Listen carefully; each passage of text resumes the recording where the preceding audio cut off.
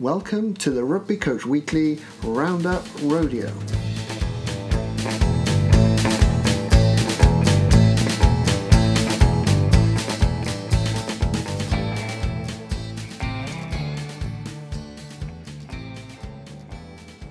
Welcome to the Rugby Coach Weekly Roundup Rodeo. I am your host, Phil Llewellyn. Thank you for joining us for Season 5, where we discuss all things sports coaching. My guests are going to present their key learnings from a piece of content of their choosing, and we then discuss its application. 2 guests join me this week, so please, if you could introduce yourselves. My name's Nick Evans. I'm a rugby coach, just in the final processes of finishing off my level 4. It's been a long journey. And I'm also course lead on an undergraduate program in physical education, sport and youth development. And I also teach on the MSc in professional development on rugby performance. Hi, my name's Joe Harwood. I've just started a new role as community rugby coach at the Bristol Bears Foundation. Got a background in community sport, community coaching, but also in women's coaching. I've coached at Richmond Women's, Henley Women, Newbury Women. That's me. Fantastic. Absolute pleasure to have you both on. Really, really excited for this. So just a quick reminder to anyone listening to check out the blurb on Rugby Coach Weekly for links to the resources that we discuss and others as well. So Nick, we are coming to you first. What is it you're going to talk to us about?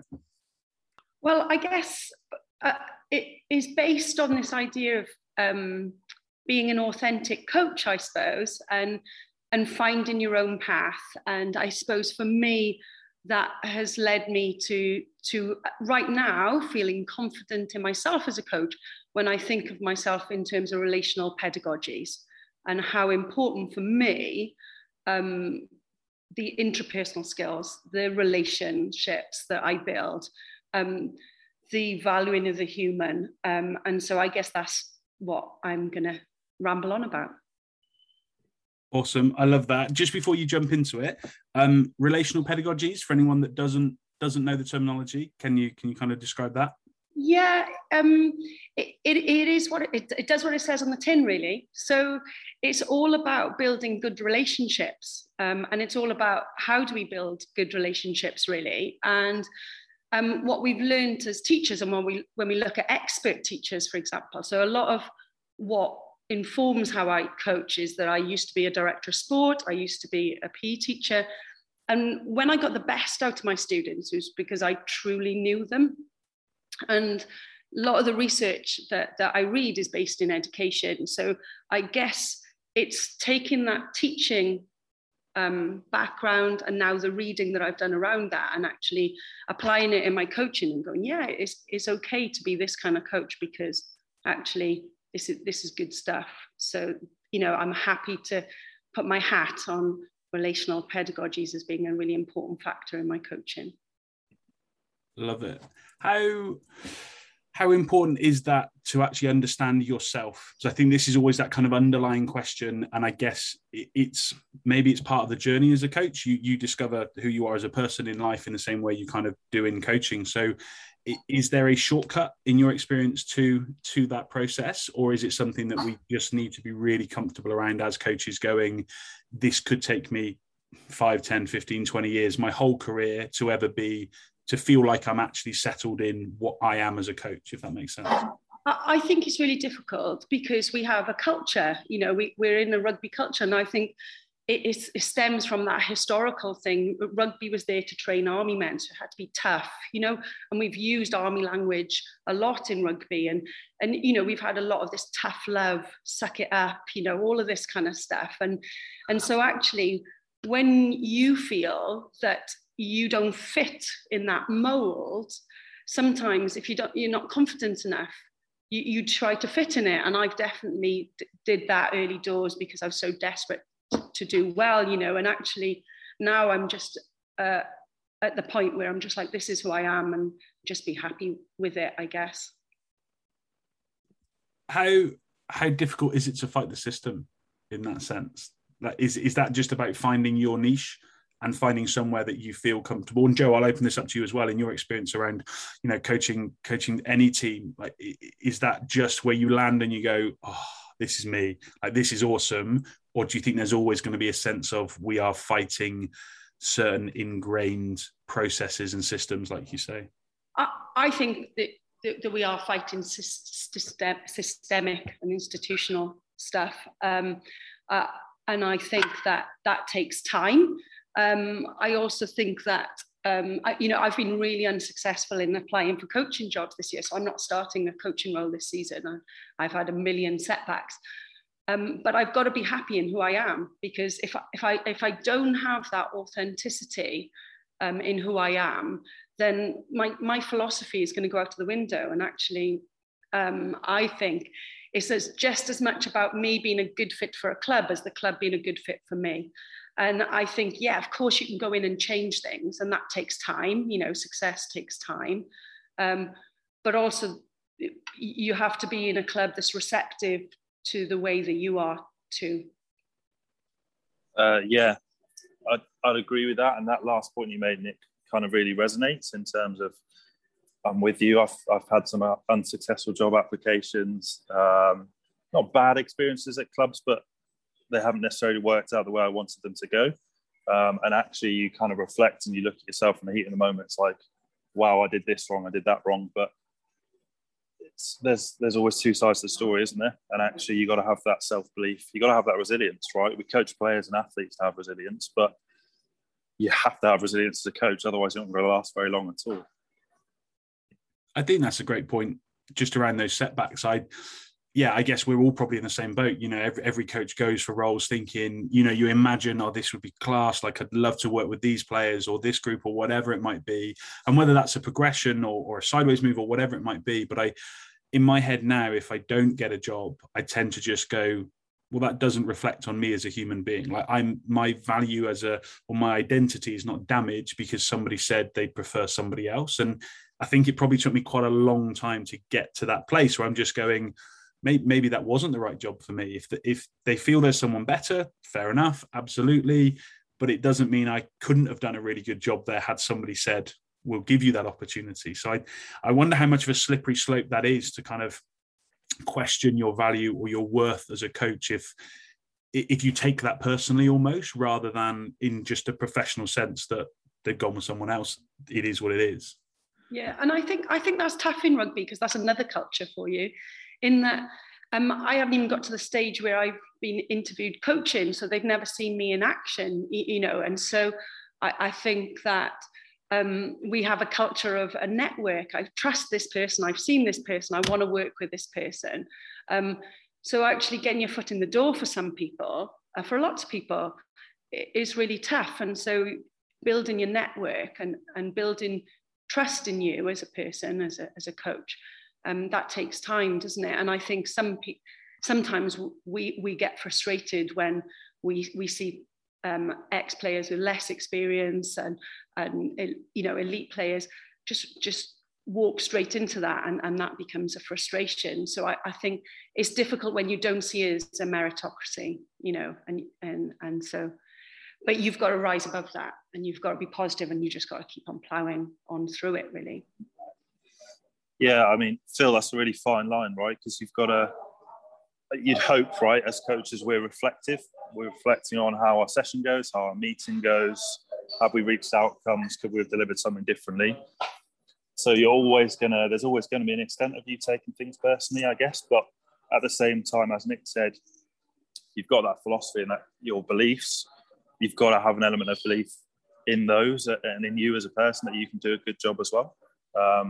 And Nick, on your point as well, I just started in this job 10 days in, but one of the biggest kind of plus points for it was I actually had to do a trial session.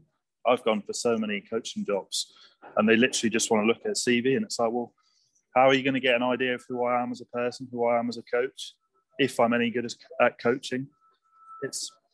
It kind of baffles me, to be honest, that you don't want to see the practical delivery as well as just the theory side of it. I think that's a great point. I chat to a few people about this. Just interview as a process is archaic, isn't it? Like, you get to sit for an hour and a half, like max, maybe an hour with some people. They ask you all the questions. You're about to invest probably 80% of your, waking hours in working for them. And you have an opportunity to maybe ask like 3 questions at the end and then make a choice of whether you want to work for them or whether they want to hire you. And I just kind of go, this is insane. Like, I've heard some really good ones. They're kind of 4 or 5 part processes. And you go, that, yes, there's a big commitment for time, but actually, should that not be the way that everyone's doing it? So you can really get stuck into the detail around, do I want to work for you? Like, am I the right fit? Rather than just hoping. And I guess lots of people, you do some good research, you speak to people, et cetera, but it's still not quite the same as actually immersing yourself in that place to begin with, I guess. So yeah, it's a very strange system, isn't it? I read a really interesting paper the other day about expert teachers, and they'd been seen to be, the best in the business. And they got asked to teach a group of strangers for 20 minutes. And one teacher walked out, another teacher did terribly. And what they realized was, even though this teacher's expert and has all these skills, the relationship is what makes them an expert, is actually knowing their students really well. So maybe part of an interview process is that you send a video in of you coaching with a group that you really know, so they can actually see what are the dynamics, how positive are you, what are your kind of interactions with people. I think I've taken us off on a bit of a tangent, so I apologize about that. No, I think it's a great discussion, because it is actually, I think it's probably something we all talk about as coaches quite often, around just the ups and downs of kind of professional, semi-professional coaching. Everyone kind of goes through this, but I don't hear many people kind of discuss it in this way on a podcast. And I think just actually for coaches, understanding everyone goes through the same experience, I guess. Like, I think that's a real positive in terms of the conversation. So yeah. Go on, Joe. I was just going to say, I've done some interviews or had some talks where analogies or some problem-solving tasks have been set, which I quite like. So we haven't necessarily done the practical delivery of coaching, but there's been a problem-solving task to see how, obviously, cope under pressure, how you solve problems, your kind of growth mindset, which I quite liked. But Nick, you're right. That's a really cool idea. Like, yeah, I mean, you can be as good as you like, but if you don't get on with the athletes or the people you're coaching, if it doesn't fit, it doesn't fit, right? You're not going to fit with everyone. It's different personalities. So actually, getting an idea of what you look like in an environment where you've really got on well with people is a great idea. Do you think that comes down to like your relationship with co-coaches as well? Nick, I'm just wondering about the kind of the reading and the literature. I appreciate teachers will tend to operate just themselves, but actually how important that relationship you build with your co-coaches is going to be to how effective you are as almost a team within a team. In terms of, can you hear me? Yeah, we can now. Yeah. Okay, so yeah, I think it's really important when we think about, we want to get to a state of what I'd call oneness, where we're all different, but actually we've got different ways of doing it. But actually we know we're going towards the same shared mental model. We're working towards the same thing. And I've been really lucky that I've worked with coaches that do things very differently, but actually co-coaching gives you that opportunity to learn from them. That's maybe not the way I would do it, but actually I've really learned from the way that they're doing it. So I think I really enjoy that about co-coaching, because I think as a teacher, you're a bit of a control freak. You've got 30 people, you go off, you do what you want to do with them, and then you plan what you're going to do next with them. And Twitter has opened that up a lot for PE teachers. So there's PE chat where teachers can now share ideas with each other. And I think we're starting to be collaborative in a different way, if that makes sense. So personally, I really love co-coaching, because we will always miss those moments, coachable moments, because we're so busy on bigger picture. So when we get a really good co-coaching relationship, we can bounce off each other. How important do you think defining roles within the session is there? And again, question to both of you, kind of, are you often going to specifying, okay, I'm on, big picture, you're on details, so someone's having lots of little conversations, or would you just kind of let that evolve? Is it quite a planned process for when you're with the team? Like, what's your experiences of that? I'm a teacher, I'm a control freak, so it's always like, I'm doing this, you're doing this. And so, Joe, you might want a better approach. No, I don't think that's necessarily control freak. I just think it's clarity, isn't it? If we coach an athlete, they want clarity, and equally as coaches and as a coaching group, we want clarity on what your role is. I've done it. I've tried it both ways. So co-coached where we've obviously had the session plan, but haven't necessarily detailed specific roles for co-coaches if I was leading a game. And equally, I've done it the opposite way where if I was refereeing or coaching a game, then Johnny is looking at defence, Craig is looking at attack, etc., or attack off 9. I think it just depends on the group, to be honest. I think there's value and merit in both approaches. And one of the things that I personally love is I worked with a guy called Alex at Steelers, and he was my assistant coach, and he used to run the games for me so I could just step back and observe. And just that opportunity to step back and observe gives you real value in terms of being able to pull a player out and say, you did this, what were you thinking about when you were doing that, and then dropping them back in the game, or seeing which part of the game that they didn't get and that you needed to kind of tweak the rules. Whereas when you're coaching and you're in the game, you're enjoying it so much that you don't actually see which parts they're struggling with. I often find the mechanics of, depending on how many coaches you've got, someone's always got a referee, haven't you? So actually your perspective is very often from the middle, and it's that kind of balance of I do just want to stand and watch some of this, but I also don't want to be that bad a referee that it starts affecting the quality of what we're trying to do. So actually, just as you say, having someone else that's comfortable doing that, I often find is a real positive, because just stepping, end of the pitch, side of the pitch, wherever you want to go, that change of perception, I think, perspective is absolutely crucial. But I do often reflect and look back and go, maybe I spend too much time doing one or the other because that's where I'm comfortable, rather than actually just maybe flipping that, because I do think you probably just end up with that hierarchy, don't you? So whoever's going to lead, inverted commas, or maybe talk the most or drive the process probably ends up being in the middle potentially, and then you can have those little extra chats as well. And that's, I think you just slip into bad habits, I wonder. I'm also really poor at refereeing. I get too into the game. So I'm in that wreck. I'm practically in there. So, that's another reason why maybe I was just going to say, one of the best experiences I've ever had in coaching is where we got to a stage where almost all kind of non-contact games were refereed by the players. And actually it allowed the coaches to, whether it was one-to-one chats with players or to step back, like you say. But to quote Cards and to quote Rusty, other podcasts and other companies are available just for advertising purposes. But it really does work on the person and the athlete. But also, I can.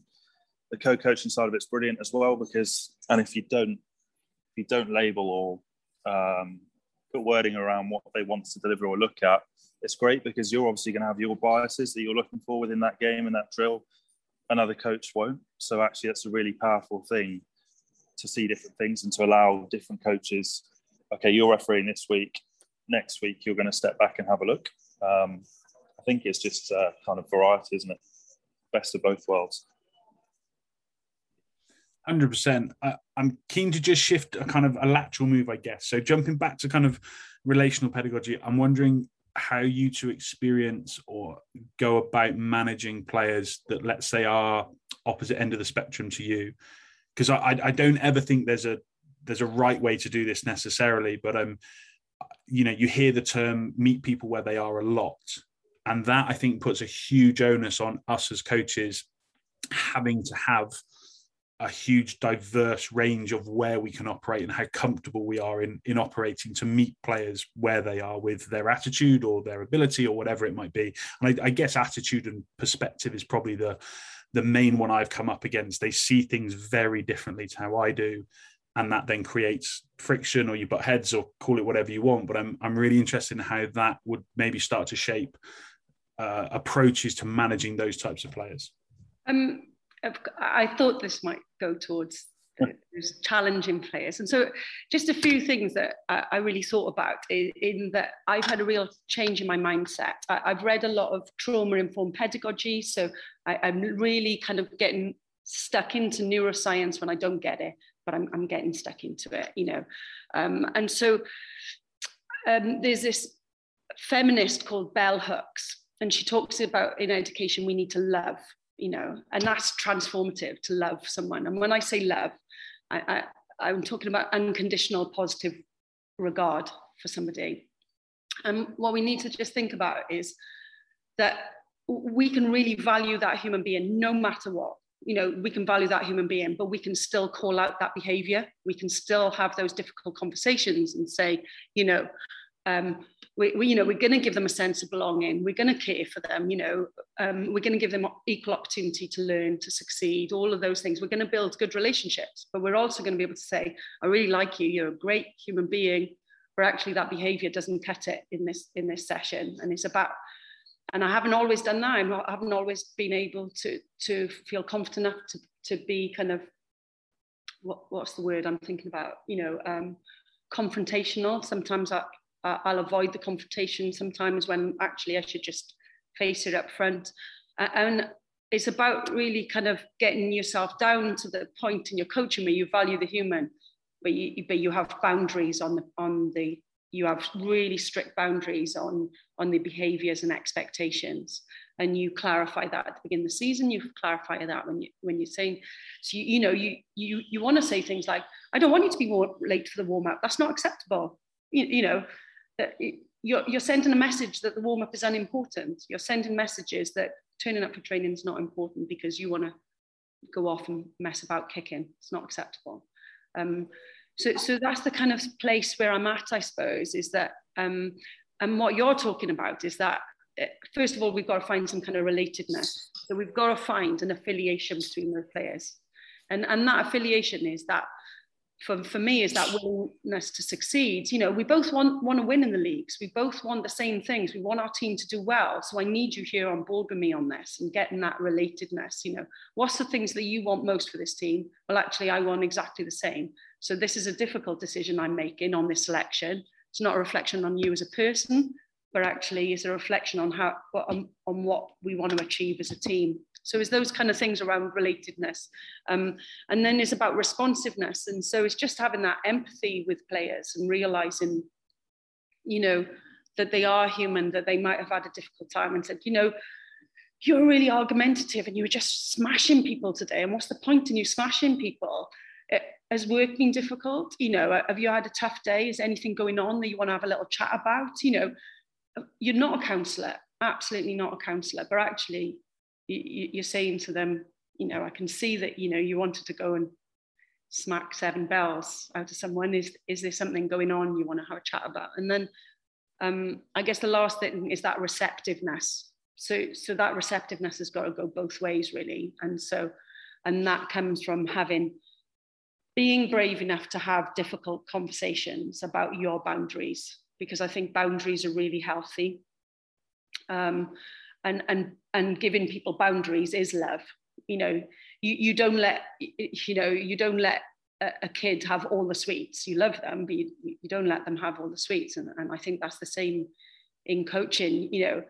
And when I think about it, is that, you know, my son, I went to Marks and Spencer's to pick shoes, horrendous, you know, school shoes all over the place. He starts kicking knickers off the thing and I'm like, oh my God, I can't accept the behavior, but I still love him. Do you know what I mean? And I think that's where we've got to be with our players. That's a very long answer. Is that okay? It's a brilliant answer, though. Don't apologise. Yeah. Brilliant answer. Go on, Joe, jump in. No, I totally agree with you. So much of that resonates and kind of so much of it makes sense. I was just going to say we were we were lucky enough to actually, Pat Lamb came and delivered a PowerPoint to us on my second day last week, and all the staff behind the scenes. And one of his big things was love and the importance of love, and basically sacrificing things, I guess, for the good of others. And a practical example in terms of challenging athletes or people who've had bad days. I think it's more about suggestion. So some of the best athletes I've coached have been, for example, I've probably reached a ceiling in terms of my knowledge. And actually what's worked really well on the pitch has been kind of, you show me your way and I'll show you mine, and we'll work that kind of co-opted team approach to actually getting to the outcome that we want. That's worked really well. That's had some buy-in. But like Nick said, I think just making sure someone knows that you care, like regardless of if I'm a very question-orientated coach and they want to be told, just if she or he knows that I care about you, we'll kind of, that buy-in's already there, and we'll get to where we want to. How we do it changes based on that approach. If that makes any sense.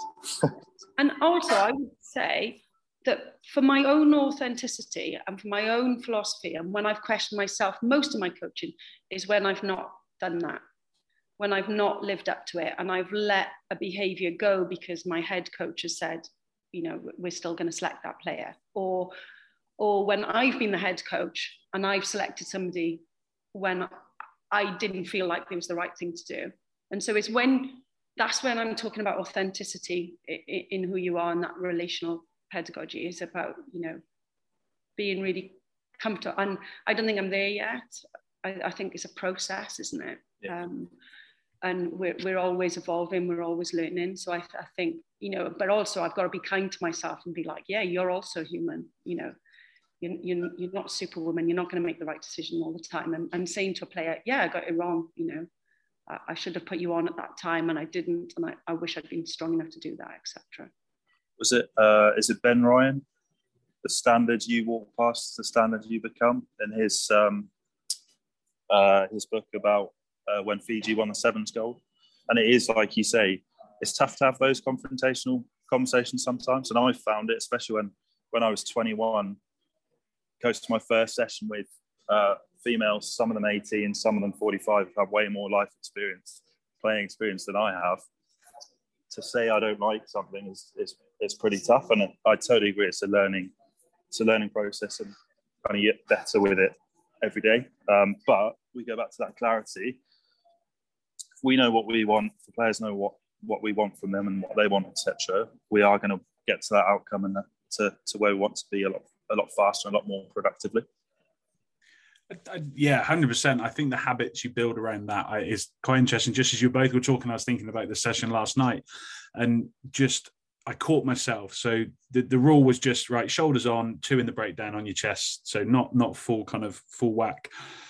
And for 3 tackles in a row, the guy that made the tackle just ran off and got back in the line, and I stopped it, and I was genuinely halfway through, like, what the effing hell's going on, and was just like, no, right. And I genuinely said to the boys, I'm like, right, I'm trying really hard not to lose my patience here. So, and just that catch, I was like, I don't know, 12 months ago, 2 years ago, 5 years ago, like, I'm definitely just ranting there. I'm going off on it. Like, this isn't good enough. We have this rule every bloody week. Like, why can't we get it right? And I'm just like, fellas, are we aware of the rules? Great. So can we make sure we abide by them? Simple, get it done, move on. And I was just actually really pleased that I didn't erupt in the middle of this session and go like, what the fuck are we doing? So yeah, little things like that. And I often find with a late conversation, I'd now just check in. I'm just like, is everything okay?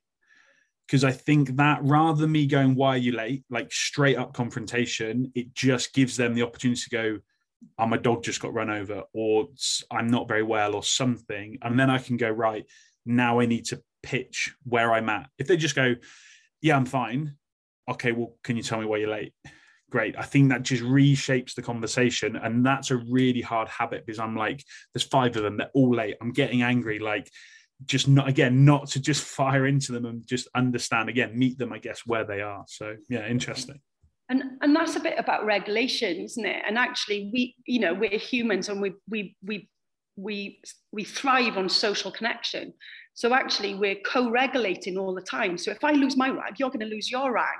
And so there's this point where we either react or we respond, and we're conscious in that decision to respond. And I think as coaches, we've always got to take that breath. We've always got to take 3 seconds and regulate ourselves down. And I'm guilty of it. I've done it. I've dropped the F-bomb in a training session because I'm really angry, and it didn't help anybody. And I'm human. I need to forgive myself for that. But actually, that ability to regulate ourselves so that we regulate our players is really important. That ability to respond, not react. So challenging. I love that. I'm definitely writing that down. That's one of my big notes. Of just react to respond. I really like that. That's great. I was just going to add, Phil, it's terminology, isn't it? Like you gave the example of the question and you reshaped it. And it was really simple thing to do. But by doing that, it's not an aggressive question. It's not confrontational. Is everything okay? You're showing you care, and actually you can then get to the outcome that you want. And actually terminology and the language we use is huge. It's absolutely massive. And the example I'd use is obviously community coaching. I was always brought up, don't swear, don't use swear words, as a lot of kids swear, I'm sure. And I try and, in community sessions, I try and live by that as well. And you've got, 13, 14, 15-year-olds giving me lots of colourful words because I've made the wrong references. And actually, it's a really good example to use when you do get older. Use of how you shape a question or how you shape something you're going to say impacts a conversation and relationship that you have massively. It's something I'm really interested in, to be fair, and something I'm trying to get better at. Definitely, yeah. And as you say, it's just, I guess we're always going to be faced with lots of opportunities to do it, but it's actually what mechanism are we employing to just kind of stop, as you say, check, react or respond, and actually maybe just making that a conscious, deliberate process to ensure that we are catching ourselves before it goes wrong, I guess. So I was just going to mention body language as well. It's something that I'm not I don't smile all the time. If you don't know me, I have a pretty grumpy face, and actually it's not caused issues, but it's caused friction in the past. And actually kind of being self-aware and reflecting on your body language in that conversation is huge as well. Not just obviously verbal kind of communication and terminology. That's a big one, isn't it? I've had that midway through a conversation. You're kind of doing a bit of a development chat almost, and it's okay, well, do you think you could start doing this? And suddenly the arms get folded and everything gets defensive, and they're like, yeah, I'll do that. And I'm like, okay, you're saying that, I'm not seeing that with your body language. And suddenly there's just this like, oh my God, like this self-consciousness about the person, because then they're now aware of it, as you say. So yeah, definitely. Which is, I don't know, that I think there's always that ongoing argument about how much you can control your body language. Like it's an inherent thing, isn't it? If you were aware of it, you wouldn't do it. I think once you become aware of it, or someone says it, but it crops up on that list of like 10 things that people can control, and it's just like, well, I'd probably argue we can't control it. We can change it once we know, but actually it's our emotions coming out in another way, isn't it? So yeah, I do wonder how many people trip up on that by thinking we should or shouldn't be managing something that is maybe not manageable. I don't know. It goes back to kind of what Nick said about authenticity, doesn't it? It's a word that kind of is a buzzword at the moment, but so when I first started coaching when I was 21, as I mentioned, with Newbury Women's, I did my first season as head coach. And basically at the end, I'd been so I wanted to be professional, didn't want to show any emotion, didn't want to show how I felt really. I just wanted to do, not what I've been told, but what I've learned and what I've discovered. Got to the end of the season, and then final whistle went, team talk, and I didn't burst into tears, but I welled up a bit. The emotion got let out, and actually after that, because I showed some vulnerability, I got buy-in from the players more. And by the end of that five-year journey with them, that's some of my best coaching experiences, because I knew those athletes better, and they knew that, one, I cared, but two, I was open enough to show that vulnerability and those emotions. So it's, yes, you got to regulate yourself, but yes, at the same time, you got to be natural to yourself.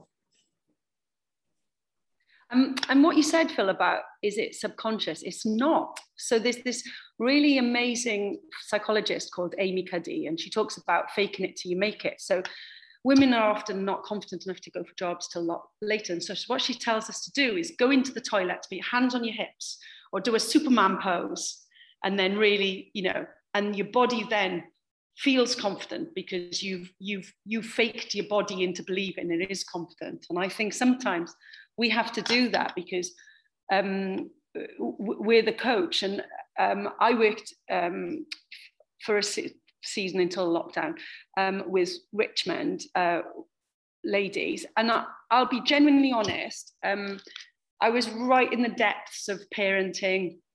And I had 3 young children, and I was genuinely exhausted. And I think I rocked up quite often, just kind of like, and actually I probably needed to have gone into the toilets for 90 seconds and did a Superman pose and then gone out there, because I imagine I probably turned up to quite a few sessions looking, feeling, sounding exhausted.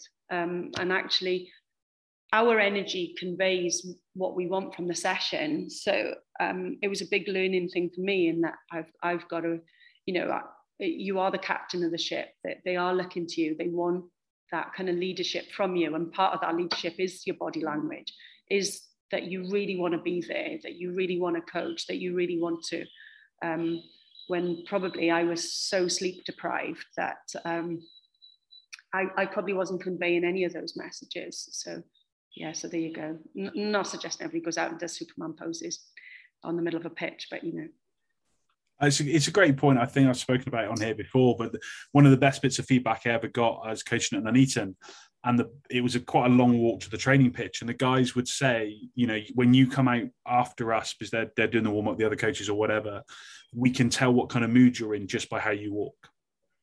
And I was genuinely like, we know if you're going to be like fun and engaging and laughing and joking, or whether you've had a crap day and you're probably going to be a little bit more angsty. And I was just like, wow. Like, hadn't clocked at any stage that's the type of stuff they were looking at in me. So as you say, those little things can actually become really, really important, because just their mindset suddenly goes, it's going to be a crap session now because Phil's in a bad mood. Well, just on that, I was, to the risk of going off on another tangent, I feel like we've done that quite a lot.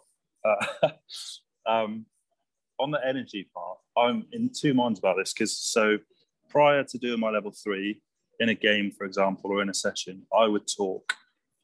It would be commentary, basically. I'd be bringing energy and I'd be commentating effectively on the game. And then got on to my level 3, mentor says, why are you talking? How useful is this? Are we getting anything from this? So I almost went the opposite extreme. And in a game, if I wasn't refereeing, I'd almost stand there and just observe and say a few words, that's it. And obviously there are going to be times where you have to bring more energy to a session, because it's a slog, that part of the season, right? But there are also going to be times when the intensity and the energy is there. So where do you guys stand on that? It depends on the group, I think. And I think it's a middle ground. Sometimes you will really have to put on that energy and bring that energy. Other times it's kind of provided for you by the players and the athletes. I think that comes back to that, the relational pedagogy. It comes back to good relationships. You're building good relationships. They know that you're a human. But I think we've got to be looking like we love being there. This is what we're born for. We want to be there. They're the most important people on earth. And talking and not talking, you can still convey that real passion. And I think you've got to convey that passion, whichever way that looks for you. I don't think we should all, tick box coach. I think we should all do it our way. But even passion looks very serious for you, maybe. I think it's also just checking in with people.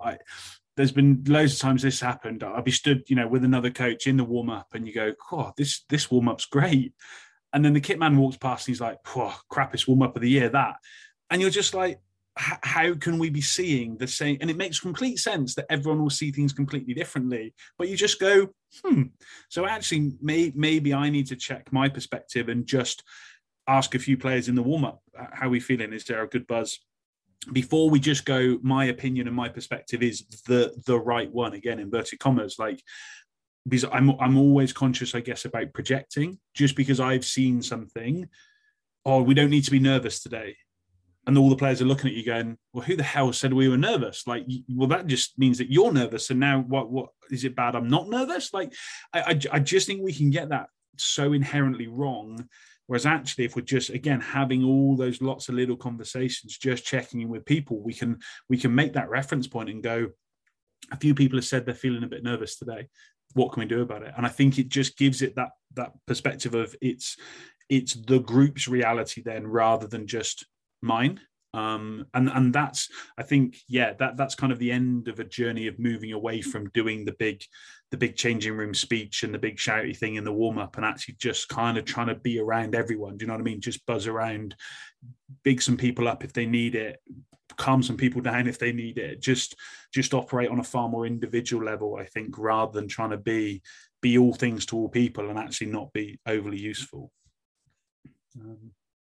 I'm really conscious of both your time, so we've done loads there, but I think we'll kind of park that one for now, and Joe will jump. Oh, go on, Nick, go on. Just saying that if you want to read it, there is a paper around teaching, is by Moen, Gurdon and Westley, and it was out in 2019. It's about caring teachers and social justice in HPE. So if anybody does want to read that paper, it's pretty interesting. So that was one of the things that I've read thinking about it.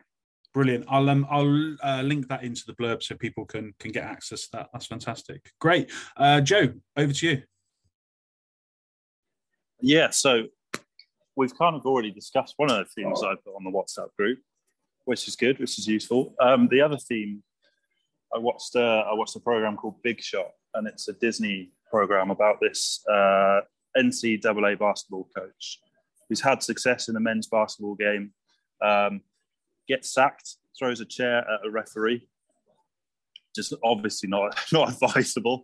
But it then shows his journey. His next job is high school girls coach, and actually the way he has to change his coaching to kind of get the best out of those girls and the different athletes. But the theme, I guess, was kind of adversity.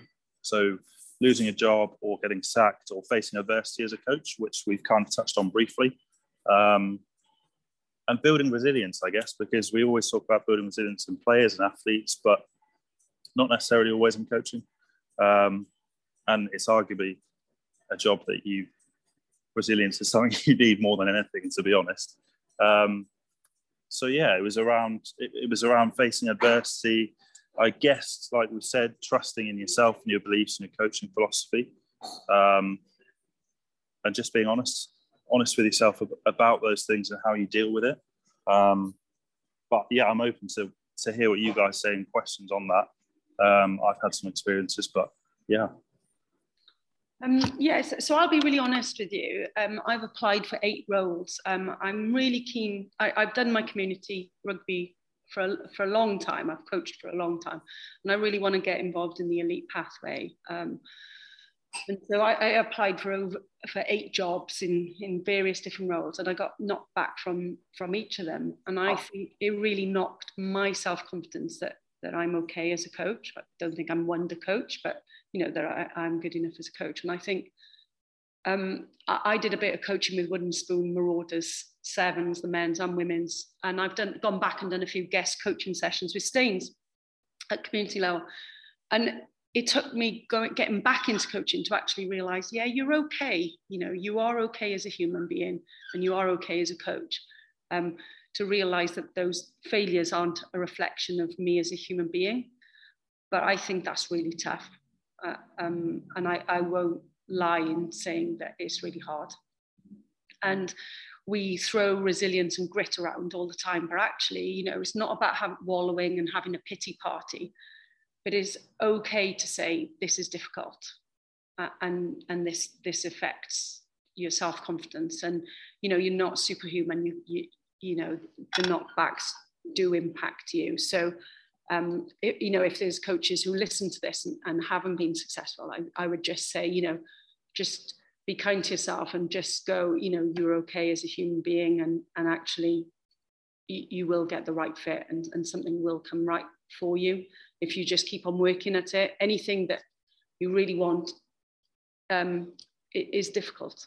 It's never an easy pathway, really. And I just want to say that pathway isn't easy for everybody. It is for some, and it's not for everybody, and that's okay. I think my first question, Joe, would be, when you say build resilience, kind of how do you view that? Is that you've just got to experience setbacks and then find your way through it? Is that about going out and kind of, I guess, reading literature or speaking to people and actually building a model for yourself? Because again, I think it's a very generic term that lots of people would use, but I'm always interested in the actual detail of what is building resilience. It's a good question. So I started coaching in 21 because of injuries. So I ruptured my cruciate ligament when I was 14. And then between the ages of 14 and 21, I've gone on to have 8 knee operations and still had dreams of playing rugby. So actually, I guess resilience, setbacks, I was pretty used to pretty early on. But like I say, it is really hard, and I struggle with it massively. I think I fall on the side of, yes, read about it, but I think you have to experience it and then see how you react to it. What's helped me massively is having a mentor, having people I can lean on and talk to, having people there like Nick, like say, who will kind of, they'll big you up a bit. They'll be like, actually, like you guys have said, it's not a reflection of you. You are good at this. Look at what you've done before. One failure, one problem, one setback doesn't define you as a person or as a coach.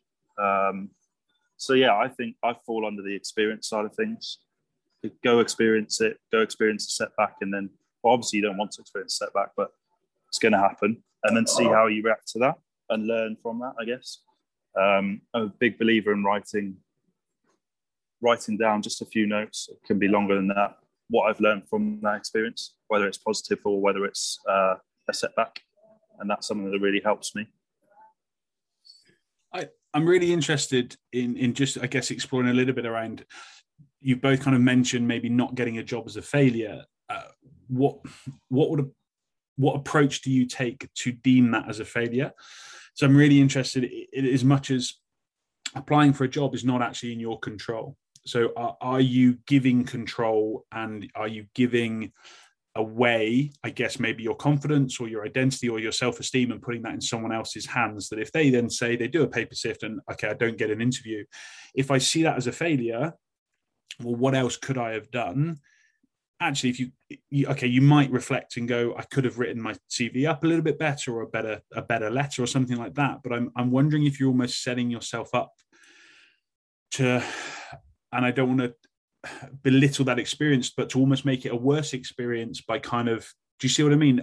Overestimating or something along those lines. If you view it maybe as an exploration, it's not in my control, but somebody will then make a decision.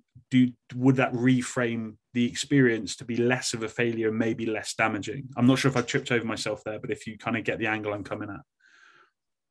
No, I do. And I'd take that point, like, because you're right. You're not in control. You're in control of as much as you can control, which is what, probably writing a CV or editing a CV, cover letter, practical delivery, if you're lucky enough to do that, and how you come across within that interview. I guess you're selling yourself, right? That's a job interview. You're selling yourself to people. I don't know. It's a really interesting way of looking at it. I've always seen it as, I'd quite like this job or this role. I've gone for it. If I don't get it, it is failure. But actually, yeah, I'm not in control of a huge amount of that. So it's an interesting viewpoint. It's an interesting way to look at it. I think because I've come from a teaching background, it's really meritocratic. You do your qualification, you have your teaching experience, then you go for the role, and then they interview you, and then they, I find that it's really difficult to not be angry with the system. When you just feel that you want it to be meritocratic. You want it to be fair. I like everything to be fair. I'm very much in favour of social justice. I talk about equity in coaching, etc. And I think, I really want to drive positive change so that when we come into rugby, that we become far more meritocratic in the way that we select coaches, so that actually that we have a far more diverse coaching group, that we do have people of colour and Black people coaching, that we do have LGBT coaching, that we do have female coaches. We just don't have it. Where's the females in the elite men's game?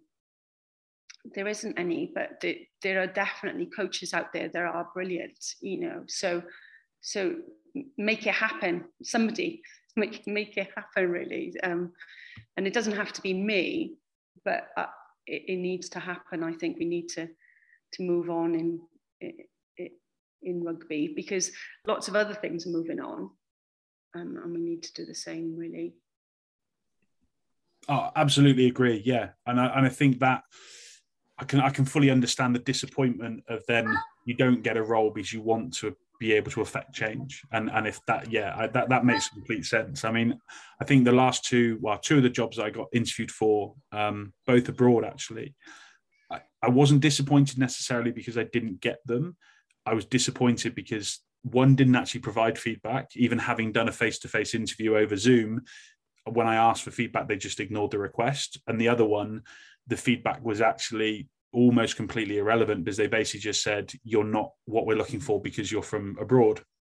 And I'm kind of like, well, you knew that before you interviewed me. So again, there was nothing tangible that came back from either of those that I could then go away and work on or try and adapt and change and improve. And I think for me, that's where the disappointment comes in. But I tend to try and not preempt and then class it as a failure. As I said, I think I look at it as it's an opportunity, but it's never within my control. So actually, if I manage what I can manage, I'll just experience it and then come out the other side. So whether that's my resilience mechanism, I'm not sure in kind of reframing that, but it's one of those. It is a real challenging environment, I guess, when you're because it happens pretty much every year, doesn't it? We're always looking at different roles and different opportunities. So yeah. And I think. Sorry, Joe. That's my. Go on, Nick. Go on. Was what Joe was saying about mentoring is really important. You need to have the right people around you. You need to have that support network of people to listen to you, to look at your stuff objectively and say, no, you need to put more of this in, or you need to do a bit more of this. You did really well in this. Why haven't you sold yourself on this? And so actually, I think resilience comes from connections, from social connections. Resilience comes from knowing that you're not alone. Or the other thing I think resilience comes from is having an actual champion who's like, Joe is brilliant. You need to kind of get involved here. This person's fantastic. And I think that supports your resilience, I think. I was just going to add, Phil, I agree with you on the disappointment of not getting feedback. I think I don't know whether it's other industries, I think it probably is, when they give you there's a large number of applicants, so we're not going to give feedback. But I've had experiences where I've gone for a coaching role. Their website, their coaching company has said on their values that it's person-centered, and we believe in not only having the athletes improving, but also coaches as well. And then you don't offer feedback for someone who's gone for that job. And it's like, well, you're not exactly living your values or your beliefs at all in that regard. But yeah, I guess it is. Nick's point is really powerful in terms of having people around you, having that support network, and it's the same for everyone, I guess. Yeah, Phil, I like your way of looking at that, to be fair, in terms of the emotional point of me is thinking it's failure, but actually I can't control a huge amount of that. It's quite a cool way to look at it. Yeah, I guess for me, it's just with my knee injuries, I always had a goal. So kind of my own persistence and determination would get me back up and do that rehab. So I guess that's something that I brought into my coaching. But it's tough. So, yeah.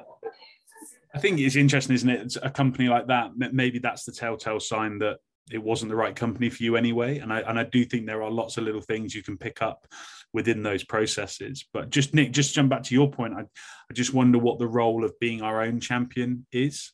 So still having that little voice on your shoulder saying, this doesn't mean you're any less of a person. This doesn't mean you're any less of a coach. You're still fantastic. You're still as good as you are. You still have all the belief and the ability to go and do the jobs you're applying for, and just not letting the other one, the nagging doubt, go, maybe you're not good enough, because actually it's a subjective judgment of somebody you maybe don't know in the first place, isn't it? So how much are we going to let other people dictate our self-worth, I guess? And I think also that as teachers, we learn reflective practice. We always reflect on ourselves a lot. And I think there's a real fine line, and I do it as coach. So as a coach, I journal as soon as I finish coaching session on the train on the way home. When I get home, I journal, I draw pictures, etc. Anything to get it out of my head so I can go to sleep. Any of you stay awake all night thinking about something you should have done? Yeah. So I journal a lot, and I think there's a real fine line between reflexivity and practicing being reflective and criticality. And it's that real fine line between those two where sometimes we can be the harshest person on ourselves. So our players can send us texts, great session tonight, blah, blah, blah. But when you've set your sights on something and you don't get that, you have to, sometimes that reflection, criticality, the balance changes, and all of a sudden you're into, what could I have done? What in my CV could I have done? What part? And so, yeah, it's really difficult to practice self-acceptance. And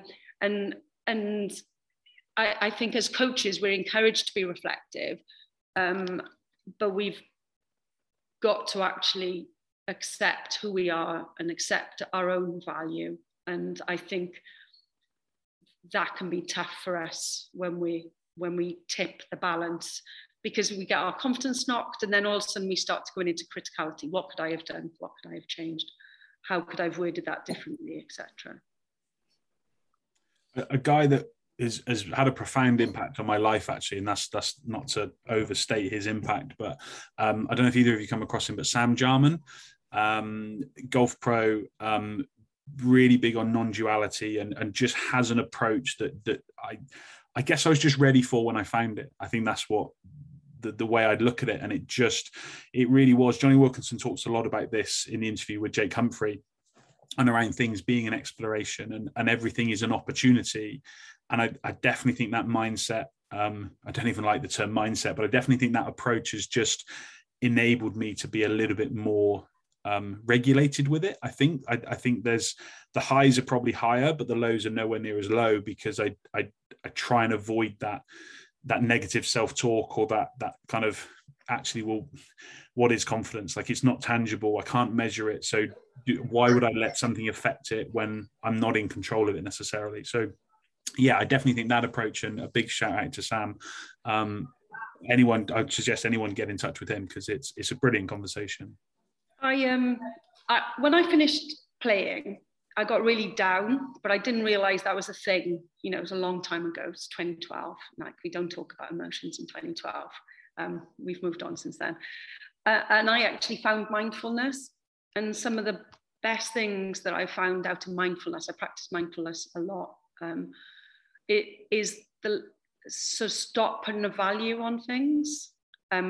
It's not good, it's not bad, it just is. And actually, I listened to Johnny Wilkinson, because he's actually found Buddhism, and I find mindfulness from a non-religious perspective. But so many of the things that he said really resonated with me. And when we can get to that point where we're just recognizing this is it, and this is emotion, and then an emotion that will pass. It's not good emotion or a bad emotion, etc. It's just what it is. I think that's the ideal place for us to be as humans, but actually where we are is different. So it's that battle with ourselves, to being non-judgmental, to being kind of just accepting this is the reality of this moment, not the reality forever.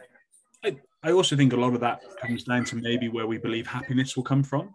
You know, a lot of the non-dualistic thinking would be around, or damaging thinking we potentially have is, I will be happy when. So I'll be happy when I have a new car, or when I get a job, or when I'm married, or when I'm whatever.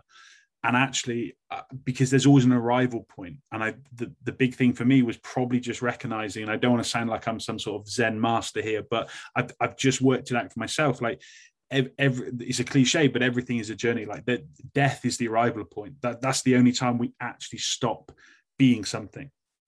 And everything else in part of that, I'm always going to be multiple things. Like, my identity is always changing, personality will always be in a state of flux. So there's never a point where I go, well, I'm happy now. Like, I've just got to enjoy the exploration, the opportunity to experience all of that type of stuff, and as you say, and learn as best I can from it, and do the best I can with what I've got. And that doesn't mean I don't have ambitions, but I think my self-worth doesn't hang on the fact, if I don't achieve them, I won't be happy or unhappy. As you say, I'll just be.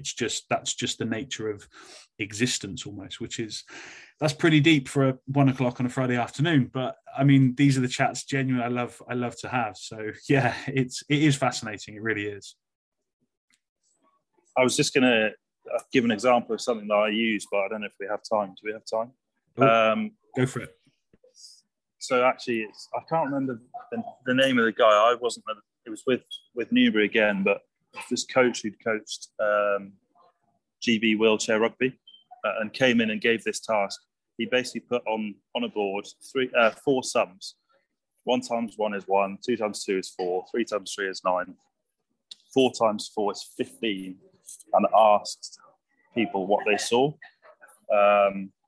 And obviously, everyone went to the error first, rather than actually 3 or 4 sums were correct. It's something I've used with teams, and it's something I've used myself. Like, it's really simplistic, and it can be the smallest thing you've done well in a day.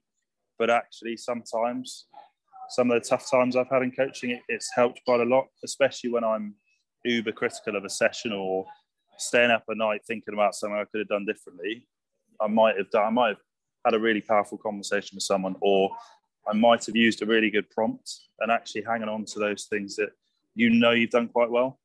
It's quite a good tool to help people out. It's worked with me anyway.